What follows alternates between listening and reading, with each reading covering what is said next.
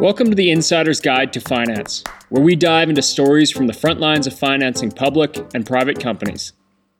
I host seasoned CEOs, fund managers, bankers, brokers, and business experts who will answer your questions about how to properly engage investors, finance opportunities, and build outstanding success stories. We dig into the educational how-tos and mechanics of structuring good deals. You'll also hear about strokes of luck, tense negotiations, and the pressures of closing, while also getting insights on how to best navigate the public markets.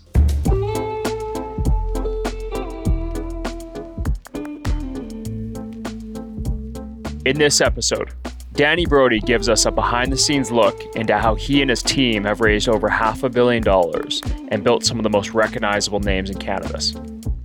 Danny's a partner in Rad Capital, the financing firm that backed Organigram, Emblem, Plus Products, the Green Organic Dutchman, and now Hemp Fusion. He and his team have taken an unconventional path in financing these companies. So he lays out how they've led a retail investor-first strategy. They've honed their approach, and he's generous in sharing the lessons from doing this, as well as perspectives on investor engagement, broker relationships, and why you should protect your cap table like it's your firstborn. When it comes to financing early-stage deals, no MBA or CFA program will give you these kinds of insights. This is definitely an episode to listen to. From those in the finance business to entrepreneurs looking to raise money, Danny lays out some great lessons for us. Enjoy.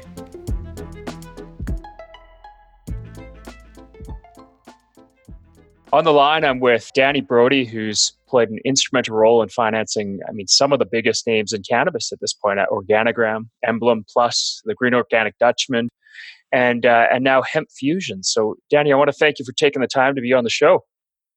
Yeah, absolutely. I'm looking forward to being here. Right on. So let's start off. You've definitely, you and your team with Rad Capital have made a mark on the industry of cannabis. For those who haven't heard about Rad Capital and haven't heard about yourself, can you share a little bit about you? Yeah, you bet. So Rad Capital is it's sort of our core group's financial arm, our financial company, if you will. It's Rob Anderson, Dave Doherty, and Daniel Brody. So we basically being the financial backers behind several of the largest IPOs on the TSX for cannabis. So we were behind, Dave Doherty was one of our guys behind Organigram. I got involved with Dave and Rob for the Emblem Cannabis deal. We raised about $75 million for them in 2016 and did an IPO there. Which led us to TGOD, or the Green Organic Dutchman. So we started that company right after Emblem, raised a total of $460 million for that project to build out the largest organic cannabis facility in the world. And then that led us to Plus Products. We got our feet wet with the U.S. edibles market. And now that's leading us to our next transaction, or our next company that we're building called Hemp Fusion. But I guess before all that, myself, I spent 8 years in the brokerage industry. I started working for a small firm in Vancouver in 2008, then got hired by Canaccord. So I spent another 5 years at Canaccord before meeting Rob Anderson, who kind of took me under his wing and taught me everything I needed to know, and just kind of groomed me for the last almost the last 8-9 years. But that whole process started with a company called Rockshield, and we basically had a small venture capital company with a few $1 million in it, and part of our approach was to go out and try to find some interesting companies to invest in, which led us to building a database. I built a database of about 16,000 private companies, interviewed about 350 of them. It's all about creating that funnel. So you narrow that database down, you find a bunch of the companies that you like, different sectors, different companies. Narrow that down from about 350 that we interviewed down to about 10 that we liked. Term sheets out on 3, one of them accepted. So at that point, that was a little company called KindCan, which eventually turned into Emblem Cannabis. But that's sort of how the whole process kind of started. It all started from the brokerage industry and really evolved from there. So as part of that, being in the brokerage industry, and I can come back and talk more about this in a second, but you really learn a lot about companies, how to finance, what you're looking for in management teams, some of those differentiating factors and things like that. What a ride, man.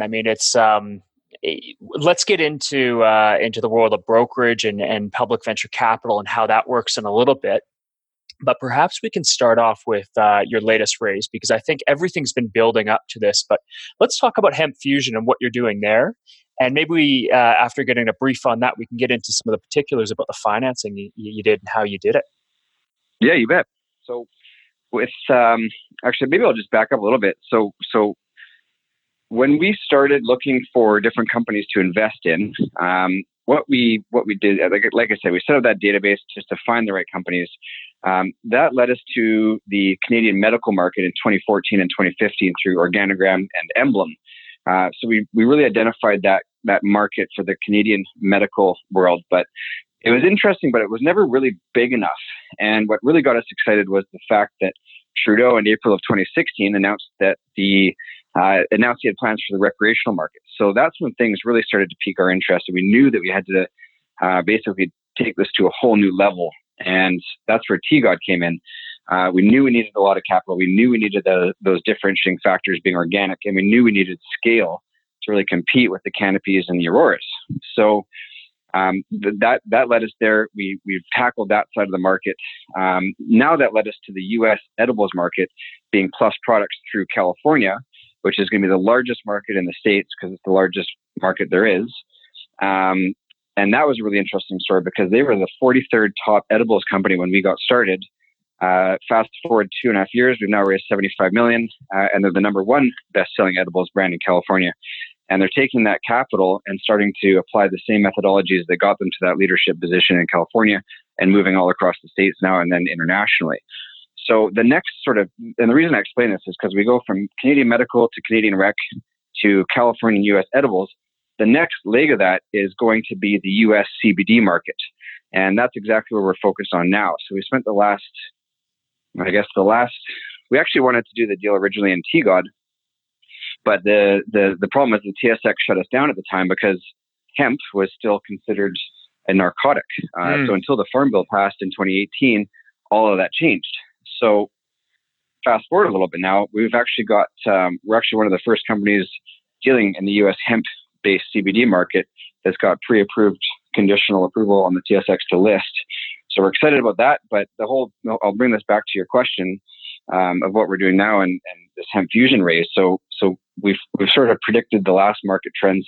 Now we're putting our stake in the ground, saying the U.S. CBD market is going to be the next domino to fall. So we want to be there early. We want to be there with a company that has the entire foundation for success, like Hemp Fusion. And I'll elaborate on what I mean by that in a second. But we just closed $42 million over 2 financings, and we did the same sort of retail first methodology that we've used throughout all of our companies to bring over 1,500 shareholders into this company right now. So it's significantly capitalized. They've got the foundation now to really compete with the Charlotte's Webs and the CV Sciences of the world. That was one of the questions that I have down here is, what is the thesis or narrative behind this raise or the raise that you've done with Hemp Fusion? And you really started to explain that. I can see the progression there, and I can see how CBD is moving in the market, is kind of taken over all the interest. One of the things there that you mentioned, though, is that retail first. So retail investors first.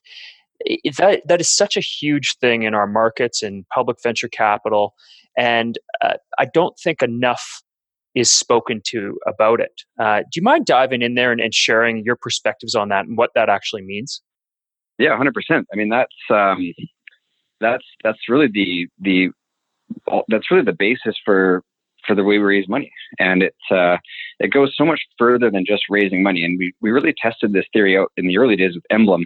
We set a goal to have 1,000 retail shareholders come into our story with, we kind of had this theory that, well, if we've got this medical market coming, we've got this recreational market.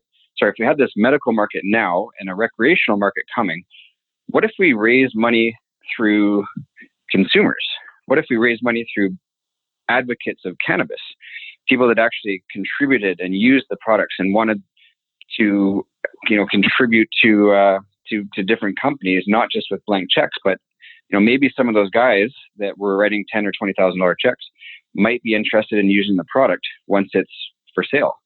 So when we went out to raise money like that, we just kind of tested that theory in the early days, just to see what would happen. And we ended up having a lineup of people down the street. We had over 3,000 patients when we were ready to launch our products, lined up to have first crack at it. So aligning investors into our company that also had a passion for cannabis worked really well for Emblem. And we kind of took that same theory and gave it, put some steroids onto it, if you will. And what happened with TGOD is we did the same thing. So we ended up going public with almost 5,000 private shareholders before we even listed. And I always used to tell people when I was still at TGOD that it's a good thing we grow organic, because I've probably killed a small forest with the amount of subscription agreements I've had to do. But at the end of the day, it's it worked really well. And again, we had thousands and thousands of patients lined up right when we're ready to start selling our product, and we've been sold out of every single product that we've ever had available within a few hours. So I know a question's going to be, how did you do that? How did you get the word out there to the retail investor that fit the terms, whether they be accredited or however that looked? How did you get that word out? Well, I can't give away all of our secret sauce, but what I can do is I can talk about a few of our different initiatives that we've done. So, we really wanted to, like I said, we marketed to basically everyone. We've done everything from conferences to, I partnered with Aurora to do a massive investor summit in Toronto. I did a large investor summit as well in Hamilton for all local people to come and kind of see what we're doing, see the story. And that was just shared to absolutely everybody. So on top of that, we did road shows. We've had a lot of press coverage as well, just from the fact that we're one of the only companies out there that actually market to retail investors. And the reason for that is you could get one check for $10 million or 1,000 checks for $10,000. So it's a lot more work to do. But like I said, at the end of the day, you get a massive reward from having all of these shareholders as brand advocates, supporters of the company, and users of the product. So at the end of the day, it just came down to everything from events, conferences, road shows, different media outlets picking up coverage of us, different interviews like this, and just being a really inclusive company, not an exclusive company. We wanted to have everybody involved that wanted to be involved. And let me take that a step further quickly. I know I ramble when I get excited, but this is worth it. No, man, go for it. This is gold. One of the things we did was for our $1.65 round. We had just done two previous rounds, one at 50 cents for accredited investors, one at $1.15 for accredited investors. One at $1.65, we knew that we wanted to expand that to more people, because again, inclusive, not exclusive. So what we did is we spent an extra 2 months and about $250,000 to file what's called an offering memorandum. And what that did is it opened up our financing to non-accredited investors. And there's still different tiers for that. There's still different income thresholds, but at the end of the day, you do not have to be accredited. You just have to have enough income to justify falling under these easier kind of qualifications to meet to subscribe for these financings. So that really opened up the door for us, and the floodgates just opened completely. Again, we had a lineup of investors down the street. We had over 2,000 offering memorandum investors come into that round. And again, it's about making people money. That's our number one goal, is to make investors money. So when you do a 50 cent round, up to $1.15, up to $1.65, and then a $3.65 IPO, investors made anywhere from several 100% up to upwards of 1,000, if not more, when you start including the warrants. So you start kind of developing a bit of a track record, a bit of a following for people that you're able to make money for. And it all comes together to create a, oversubscribed offering that's got mass retail distribution. So it all kind of comes together in one. And it's all about the database. It's all about creating a following, adding to that database continually through different marketing initiatives, and bringing it all together to have a successful round. I can take away from a lot of the work you've done and what I've seen come my way is that you also are, you employ some of the best practices of digital marketing in engaging those investors, which is something that I'm a huge advocate for, is helping that narrative spread, or helping people see the narrative through, what just a traditional product company would do very well using that with investors as well. And so it's a job well done for sure. Well, thank you. We certainly try to do things a little bit differently. I've done things like I did a large Q&A, for example, to all of our shareholders last November for TGOD. We're always putting on events. We're always trying to kind of do things. We're trying to do things the way that we would want to be treated as shareholders. And I never like putting other companies down, so I'm not going to. But at the end of the day, there's a lot of companies out there that could be doing a lot more to treat shareholders better. And that's just kind of what we're trying to do. So we're always focused on transparency. We always want to keep everybody updated. And at the end of the day, if people are making money and buying our products at the end of the day as brand ambassadors and supporters, that's our main goal. We want to make people money and treat investors respectfully. I gotcha. Treat people the way that we want it to be treated. So anyway, that's kind of the theory that we employ.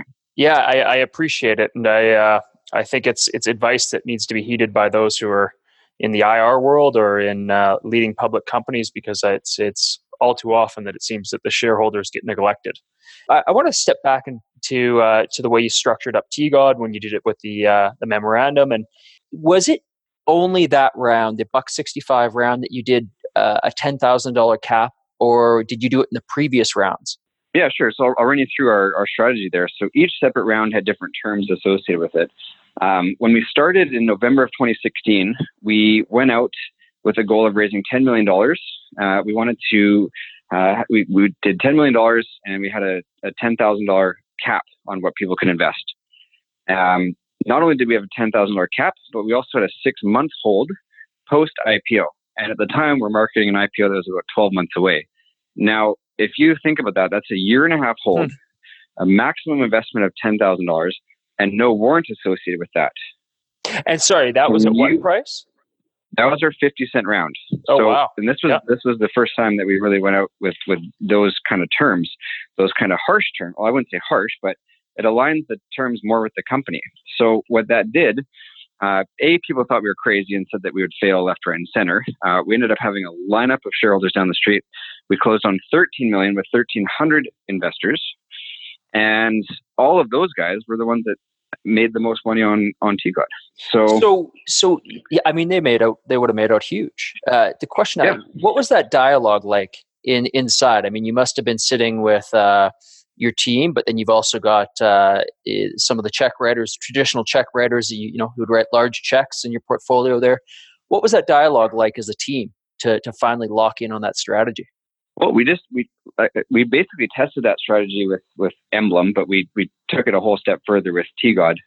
And it all came down to capping the amount that people could invest, because we wanted to avoid one of the biggest problems that people have in the industry when they're raising capital. And that is, I guess there's a few problems, but the one that we really wanted to avoid is we didn't want to have any one particular shareholder having too much of a control in our company. And we've found this before. When you have different hedge funds out there that have mandates if you're a public company and you've got, call it 50% institutional ownership, and you've got a couple of funds that by no fault of the companies have to liquidate a percent, perhaps cannabis gets too large of a percent of their holdings, and they have to go and liquidate 20% of their holdings to drop it under that sort of threshold, you are going to be hit hard from that.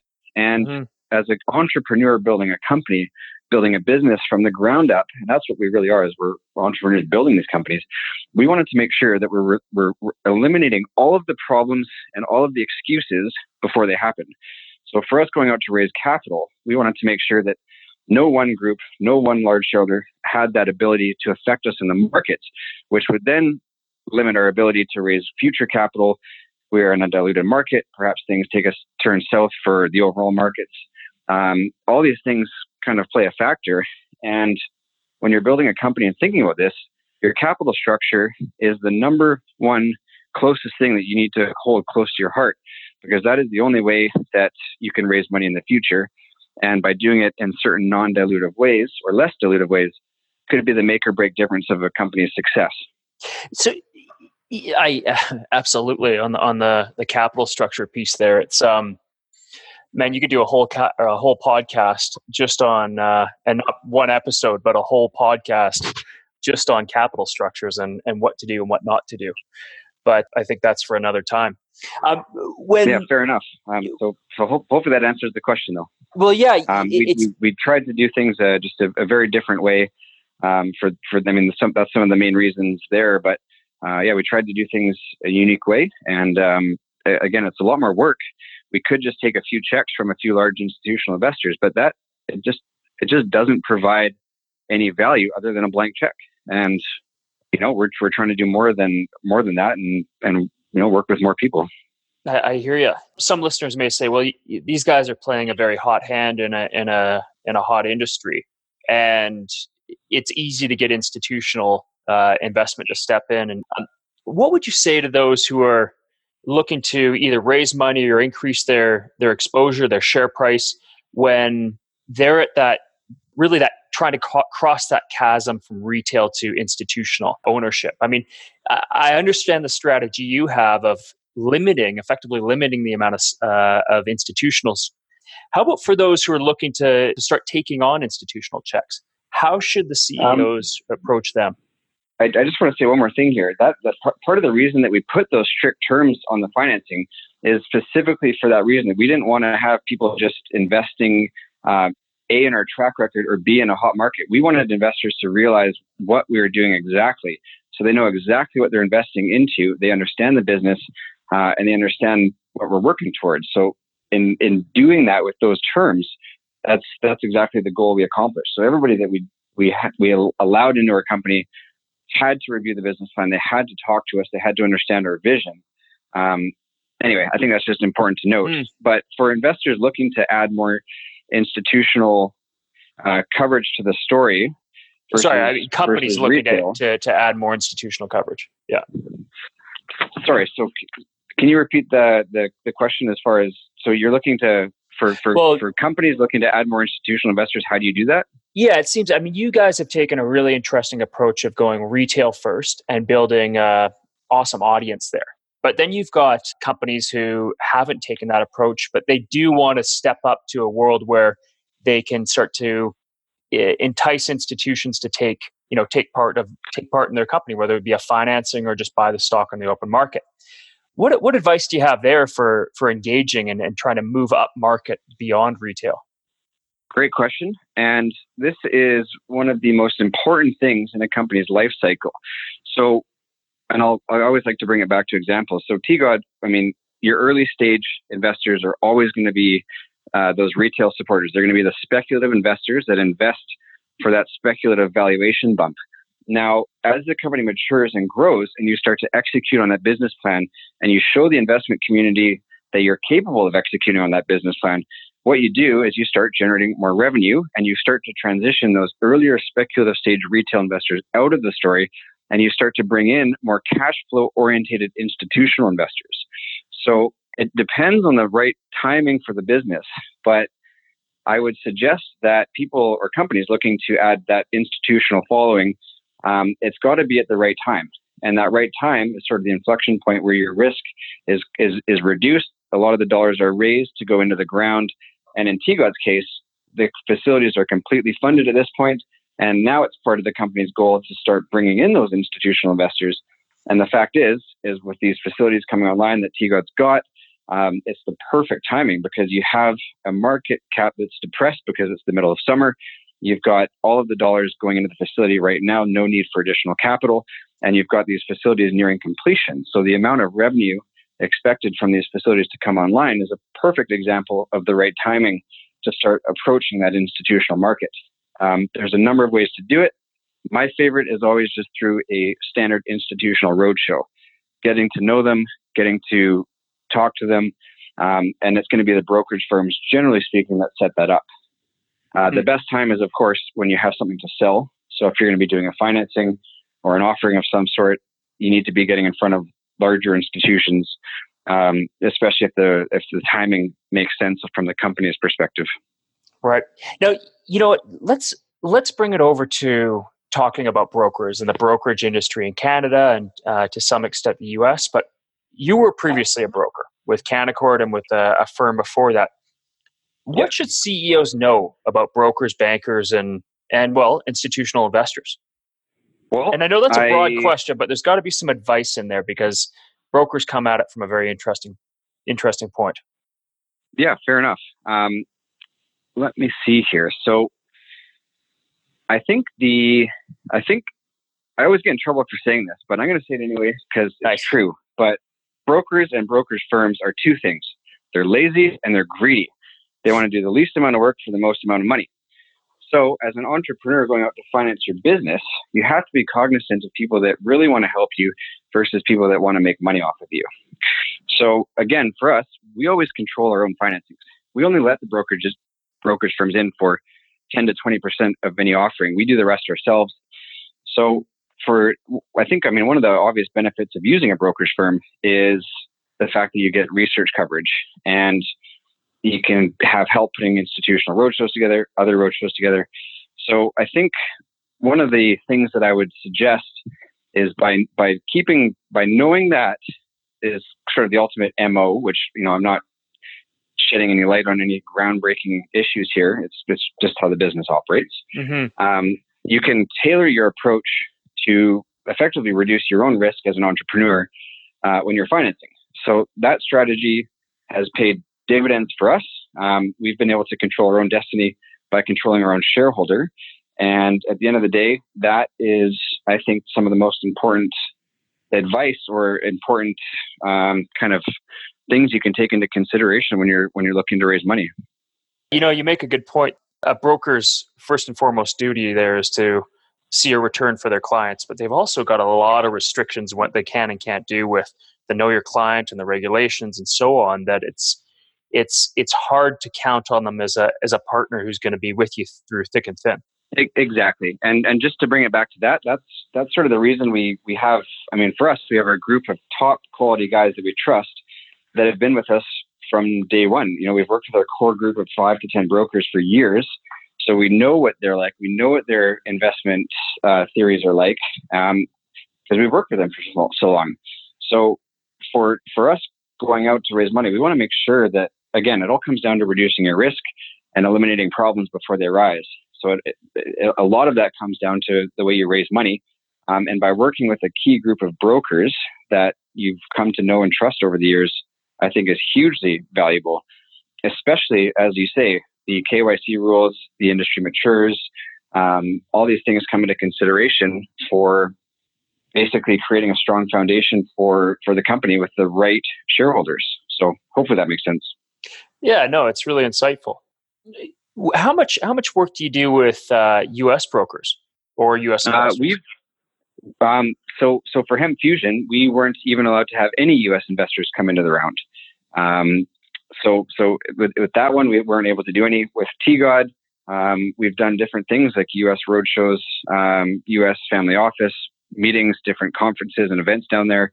But at the end of the day, the U.S. is the largest financial market out there. So we want to make sure that we're always tailoring still to that market. And when we go out to raise money, I mean, not being able to include U.S. shareholders was one of the most frustrating things for us because all of our products are sold in the States. So we're trying to apply that same theory that we used with TGOD and Emblem, but we couldn't with this last Hemp Fusion round, which is very frustrating. But at the same time, going forward, we hope that can change for our IPO, which is upcoming. But we do need to focus a lot on the U.S. shareholders because it's obviously the largest market in the world. Absolutely. Do you have to change your approach when working with the American investment community, and not from a regulation side, but more from even a relationship management or a pitching a deal side? How do they work compared to the small little street we know as Bay Street and Howe Street? Yeah. To be honest, it's all the same theories apply. Investors just want to know that they're investing their money with the right teams and the right teams that put forward the right capital structures that allow for success. To me, it's all a very similar approach. It's a very similar approach. I think investors basically want the same thing from both countries. They just want to make money, and that's we've been able to do that for a lot of our U.S. guys, and they've followed us from deal to deal because of that. So we just need to keep making that happen and keep being an inclusive company, not excluding anybody. I gotcha. Now, this is a question I've asked of a few guests who've, they've built a number of incredible companies and, very credible, but awesome, perhaps is a better word. The question is do you have a formula for tactfully taking profits? Because I mean, you're part of the team there, but you also want to take some money off the table. How do you do that? Yeah, fair enough. I mean, at the end of the day, you have to take profits. It kind of one of my favorite sayings is you don't go broke taking profits. So I would say to do it tactfully. There's a number of things you can do. So first of all, the way the markets typically trade is it's a very seasonal market, especially with cannabis. What you'll find is come April, May, you take a decline of about 30 to 50%, and then you hit your lows in usually August. And then from there, I'd say 80% of a company's return is based off of that market cycle between the months of September and April.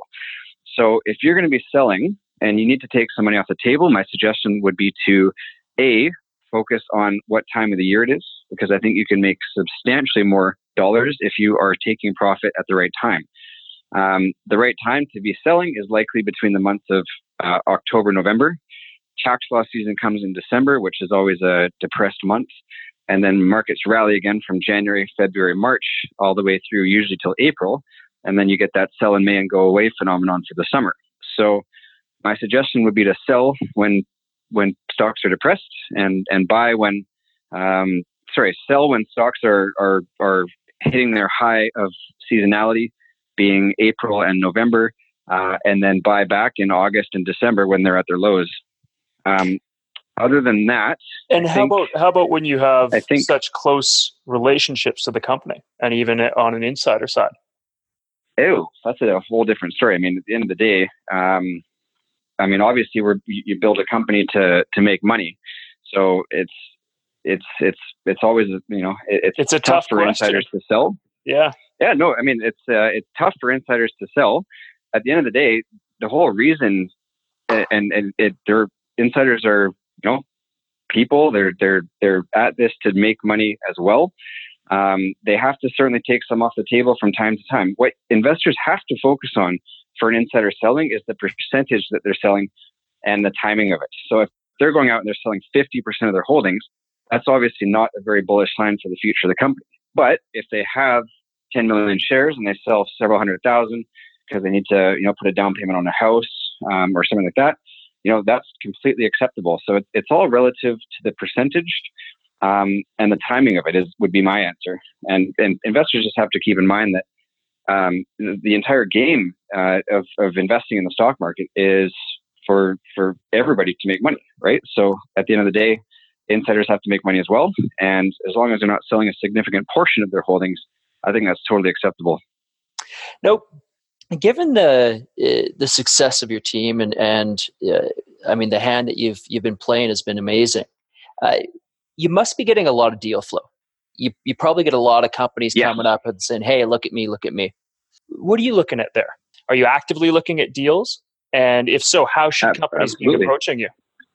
Yeah, so I'll chat on this for a couple of minutes, but this was the reason that we started TGOD Acquisitions. So I'm now CEO of TGOD Acquisitions, and the whole purpose of this company was for us to take advantage and leverage some of our non-core deals that we were identifying in TGOD, and then invest in them and basically bring those companies along to potential IPOs in the future.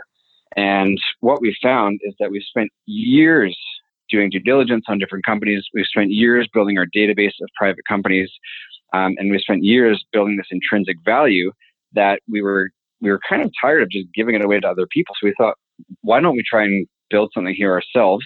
And that's why we started the whole idea with TGOD Acquisitions Corp. So we did a spinoff. We gave TGOD shareholders the first right to buy in alongside management. And that company is going to go out and make certain acquisitions or investments into other companies to try and take advantage of that intrinsic knowledge and that intrinsic database that we built over the years. So that's sort of my first comment. My second comment is there's a number of other people in our network and our group, part of the Rad Capital team, where we're able to identify, and again, it becomes part of the way we found Hemp Fusion is we looked at over 385 companies just to identify Hemp Fusion as the next company that we were going to support and back and help grow. So we're very selective in our approach. We want to make a very methodical approach to making this happen. So at the end of the day, it's got to have the right criteria for us to get involved. They've got to have the right management team, and it's got to make sense that we can come in and we can really help that company and scale it and take it to the next level. So between TGOD Acquisitions, Rad Capital, and the whole team that we're part of, we're always looking for deal flow. And I think at the end of the day, we just want to find more companies that have that ability to have the ability to scale and grow within the right market and the right timing. So for us right now, we've got the majority of our time is focused directly on the U.S. hemp-based CBD market. But perhaps going forward, that might shift to another market like the European CBD market, where we haven't really seen too much evolve over there yet. But can we jump into that? Yeah, I definitely want to hear, because I know from our earlier conversation that's where you're setting your sights, especially with Hemp Fusion. But with regard to TGOD Acquisitions, which sounds really interesting, how are you identifying opportunities, or when a company approaches you, what kind of things are you looking for? Great you're really question. taking a VC approach here now, it seems. Yeah, absolutely. I mean, like I said, 380 plus companies we looked at just to identify Hemp Fusion. For Emblem in the early days, I had a database of 16,000 companies that we're looking for. So we're always interviewing companies. We're always talking to companies. We've got a whole in-house team for corporate development just to review incoming deal flow. But basically, I think the most important message here is, and what we're looking for is you need to have a company that, I mean, it sounds kind of cheesy, but you need to have a company that knows its own vision. You got to have CEOs that know their numbers inside out. They got to know basic things like their valuation, how they got to their valuation, their differentiating factors. That's a big one. And when you're getting to a market that's so saturated, especially in Canada now, you need that differentiated side. Emblem had its pharmaceutical angle. TGOD had its organic angle. Plus Products was differentiated through its product line. So you always need that new kind of innovative angle that's going to excite investors. I think Canada is relatively, we're going to get in trouble for saying it, but Canada is kind of done now. You've got 150 plus licenses. You've got a market that's got sales that aren't meeting targets kind of all over the place. I think the medical market is unfolding quite rapidly in California. And I think timing is lined up perfectly for the US CBD market.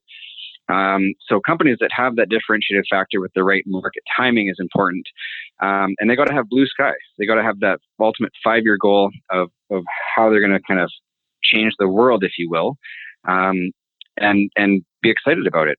The CEO and CFO have to work hand in hand throughout the whole thing, coordinated efforts, all of that. And then one of the last things I can think of here is a lot of times companies, management teams get tunnel vision. So they're so focused on what they're doing that they don't have the slightest idea what their competitors are doing. And a company that knows what their competitors are doing, I think, is hugely valuable because they know how to stand out and they know how to get ahead. So stuff like that. That's kind of a quick little nutshell of what we look for. Yeah. I'm nodding my head as you walk us through that, because it's from some great investors I've heard similar things, and it's always nice to hear it again. It needs to be reiterated for those who are listening. In regards to TGOD Acquisition as well, what's kind of the bite size you're looking for? How much you're looking to invest? What kind of structure are you looking for? Pre-public or public? Who's of interest to you? So I think we need to. I would say not just TGOD Acquisitions, but our team in general. There's lots of different ways we can structure a deal. There's lots of different vehicles we can use. TGOD Acquisitions will make likely between 1 and 3 investments. Shareholders will just get certificates in those companies, and then it's just going to dissolve from there, right? You're just going to get shares in the company that TGOD invests into. But our whole financial team and Rad Capital, we're always looking for new opportunities, and the sweet spot for us is going to be it's going to have the right market timing. So for Hemp Fusion, again, perfect with the US CBD market. That's what we're looking for. In the future, it could be European CBD companies that we're looking for. And it's going to be a company that's likely between the ranges of, call it 5 to 20 million valuation. That's where our real sweet spot is. That's where we can get involved, bring our network, bring our skill set, bring our team to really help take that company to the next level. And that's what our business plan really entails. We just want to help companies grow. And we've done it enough times now between Emblem, TGOD, Plus Products, now Hemp Fusion. We really know not just how to finance a company, but how to build a company as entrepreneurs from the ground up. And that's really what this whole business is. It's us supporting entrepreneurs. Let's jump back to a discussion we had and the future of cannabis. Where are you seeing that going? What's next? The future of cannabis. I love it. So let me think here for a second. So basically for us, I said this a little bit earlier in the show, but I'll reiterate it again because I think it's very important. So for us, we identified the Canadian medical market in 2013 to 15. We then identified the Canadian recreational market for 2016, 17. And I mean, that's when you need to build these companies to be there when legalization came through last year. You're not building it after legalization because it's too much of a saturated market at that point. We then shifted our focus to Plus Products, which was, when we got involved, it was the 43rd top edibles brand in California.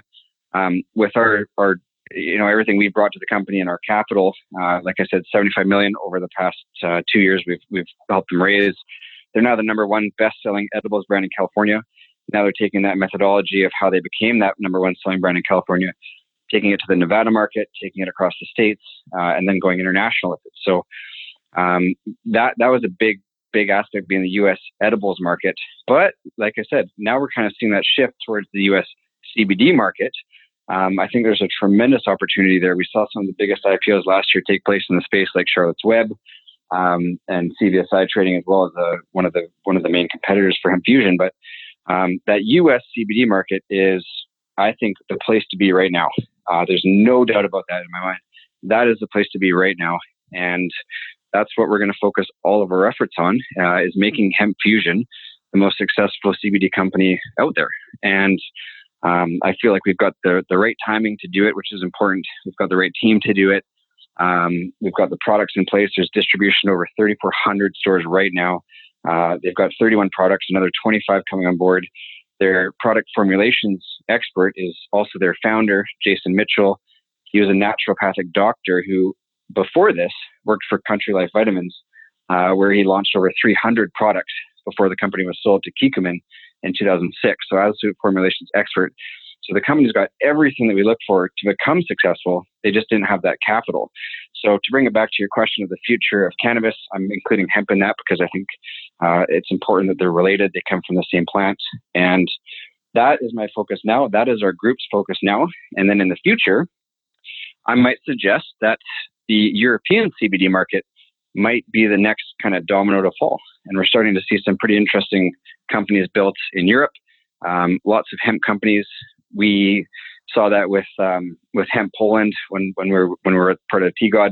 That was one of the most successful hemp-based companies in Europe at the time, and TGOD bought them. So I would suggest that right now the place to be is the U.S. CBD market. I think we're going to be having a tremendous market cycle there for the next several years.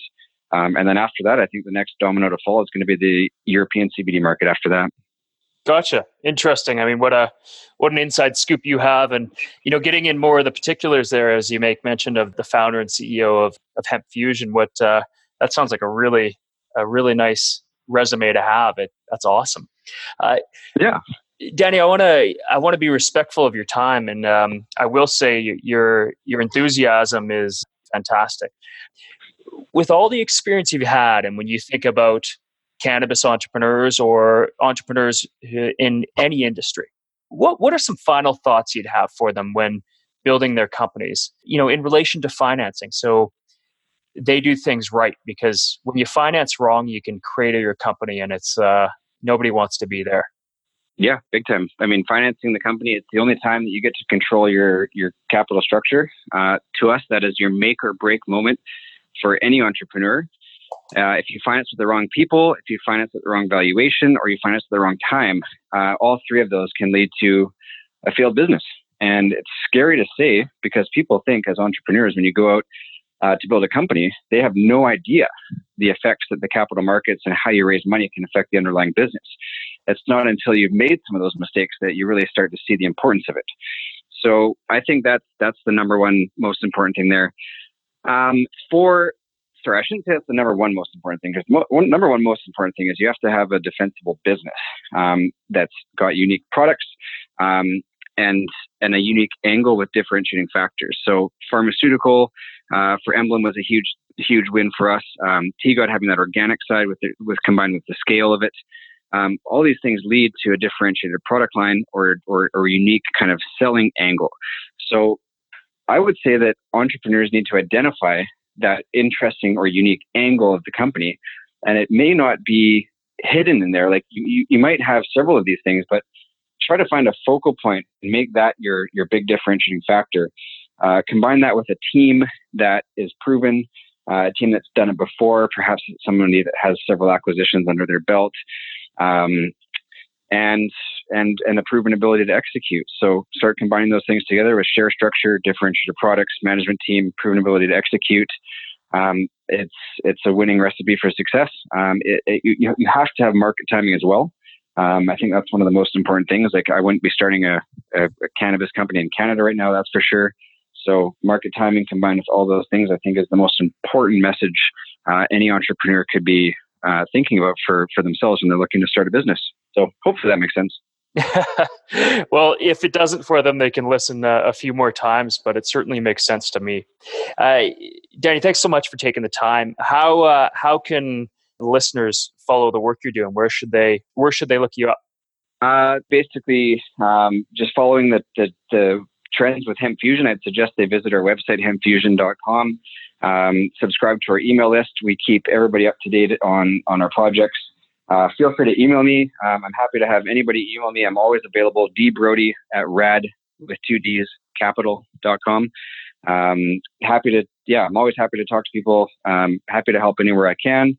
And that's kind of what it's all about, I think. So follow along, and we're trying to make it a pretty incredible journey.